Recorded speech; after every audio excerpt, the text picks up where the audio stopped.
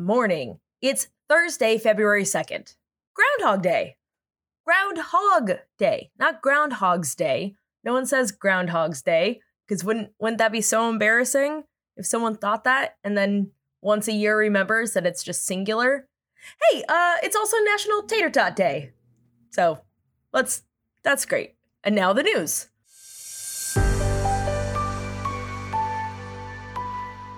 Let's start with an update on the Tyre Nichols murder, because yesterday we learned that 4 out of the 5 cops charged with Tyre's murder had prior violations with the department.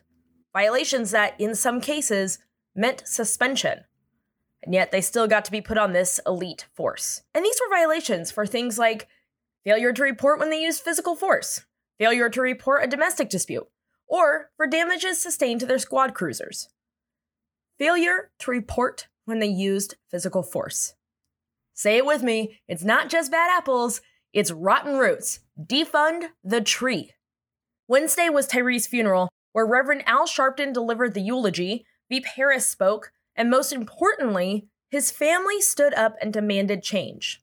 Let's do that. It is factually the least we can do. So as a reminder, I record these episodes a day early. The story I'm going to tell you about happened on the first day of Black History Month. After heavy criticism from Florida's Governor Ron DeSantis of the "I once put an N95 mask on sideways," and that's really hard to do, but not for me, because I am many terrible things, but I am also, and I cannot stress this enough, not a smart man. DeSantis is. The Florida College Board officially stripped most of its curriculum in their AP African American Studies class. This includes eliminating the names of Black writers and scholars that are traditionally associated with things like critical race theory, the queer experience, and Black feminism. Also out? Politics, of course. The AP class literally doesn't include the Black Lives Matter movement. So, kids can have their AP African American class, just none of the actual African American studies. Florida's the first, but it will not be the last, so you better believe we're going to be following this story, because this is just unacceptable. But also, please tell me you're not surprised. Please tell me you've been paying attention, because we're going to need to keep paying a whole lot of attention. Though they warn that further rate increases are warranted, the Feds raised interest rates today by a much less aggressive 1/4 point. So, economy solved? Well, the Republican-led House is doing exactly how we expected it to be doing, unfortunately. Starting with, on Wednesday, the House Oversight and Judiciary Committees announced their first investigations into the Biden administration and Democrats. Because this is what we should be doing, investigating our political enemies. And yeah, no, I know, we already do this already, but we shouldn't be doing it. It doesn't make it right that it's already being done. We shouldn't continue to do it. It's all bad, no matter who does it. So first, the Judiciary Committee will look into the so-called Biden border crisis. And isn't that just great? Let's not look into how we can actually fix the problem. Let's just look at how to best point fingies at someone we don't like. On the oversight side, they'll be looking into pandemic relief bills.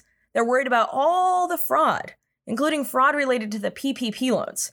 So this should be interesting, since 13 Republican members of Congress got their little grub hands on PPP loans of their own. But I'm sure that's not the fraud they're worried about. They'll also look into just, the general existence of the Bidens. And of course, we already know they are looking into the Department of Justice. James Comer is the chair of the Oversight Committee, while the chair of the Judiciary Committee is Jim Jordan. As a reminder, Jim Jordan knowingly turned a blind eye to college athletes coming to him about sexual abuse at the hands of the team doctor. That's not a part of the story, but it should be included in any story that talks about Jim Jordan. And speaking of the judiciary and guys who need to be properly investigated for the parts they played in sex crimes, Matt Gaetz. Also on Wednesday, Matt Gaetz introduced an amendment in the committee that they would start each meeting by saying the Pledge of Allegiance. As a reminder, the House starts each morning with the pledge anyway, so this is just nothing other than committing to his very weird brand of nationalism described as patriotism. Anyway, Matt Gaetz wants to do this regardless of the fact that they already say pledge in the morning, and he also wants to do it round robin style, so everyone gets a chance to lead the pledge. Matt Gaetz is a terrible person under investigation for sex trafficking minor. Again, not part of this story, but again, let's never forget. Anyway, he is a terrible person, but also, as this story proves, a loser. So he introduces this amendment, then Democrat David Cecilian responds with, "Hey, that's fine. Here's a thought. How about there's a provision that says that the pledge can't be led by anyone who supported the insurrection? Seems fine. I don't know why anyone would have a problem with that. Oh, wait, just kidding. Sorry, Matt Gaetz exists. He seems fine with the pledge being led by insurrectionists, probably because he's going to lead it. Anyway, he backed up against the provision that the pledge can't be led by anyone who supports the insurrection.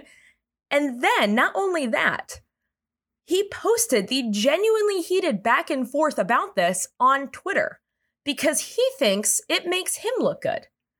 Matty G, go away. And finally, this week on Monday, George Santos stepped down from his House committee assignments after a meeting with Kevin McCarthy. Santos claims that this was his own decision. There are no further updates on this. The House remains sloppy, and I look forward to doing everything I can in my power to make sure we get it back in 2024. On Wednesday, FBI agents carried out a planned search of Biden's Delaware beach home in search of more classified documents.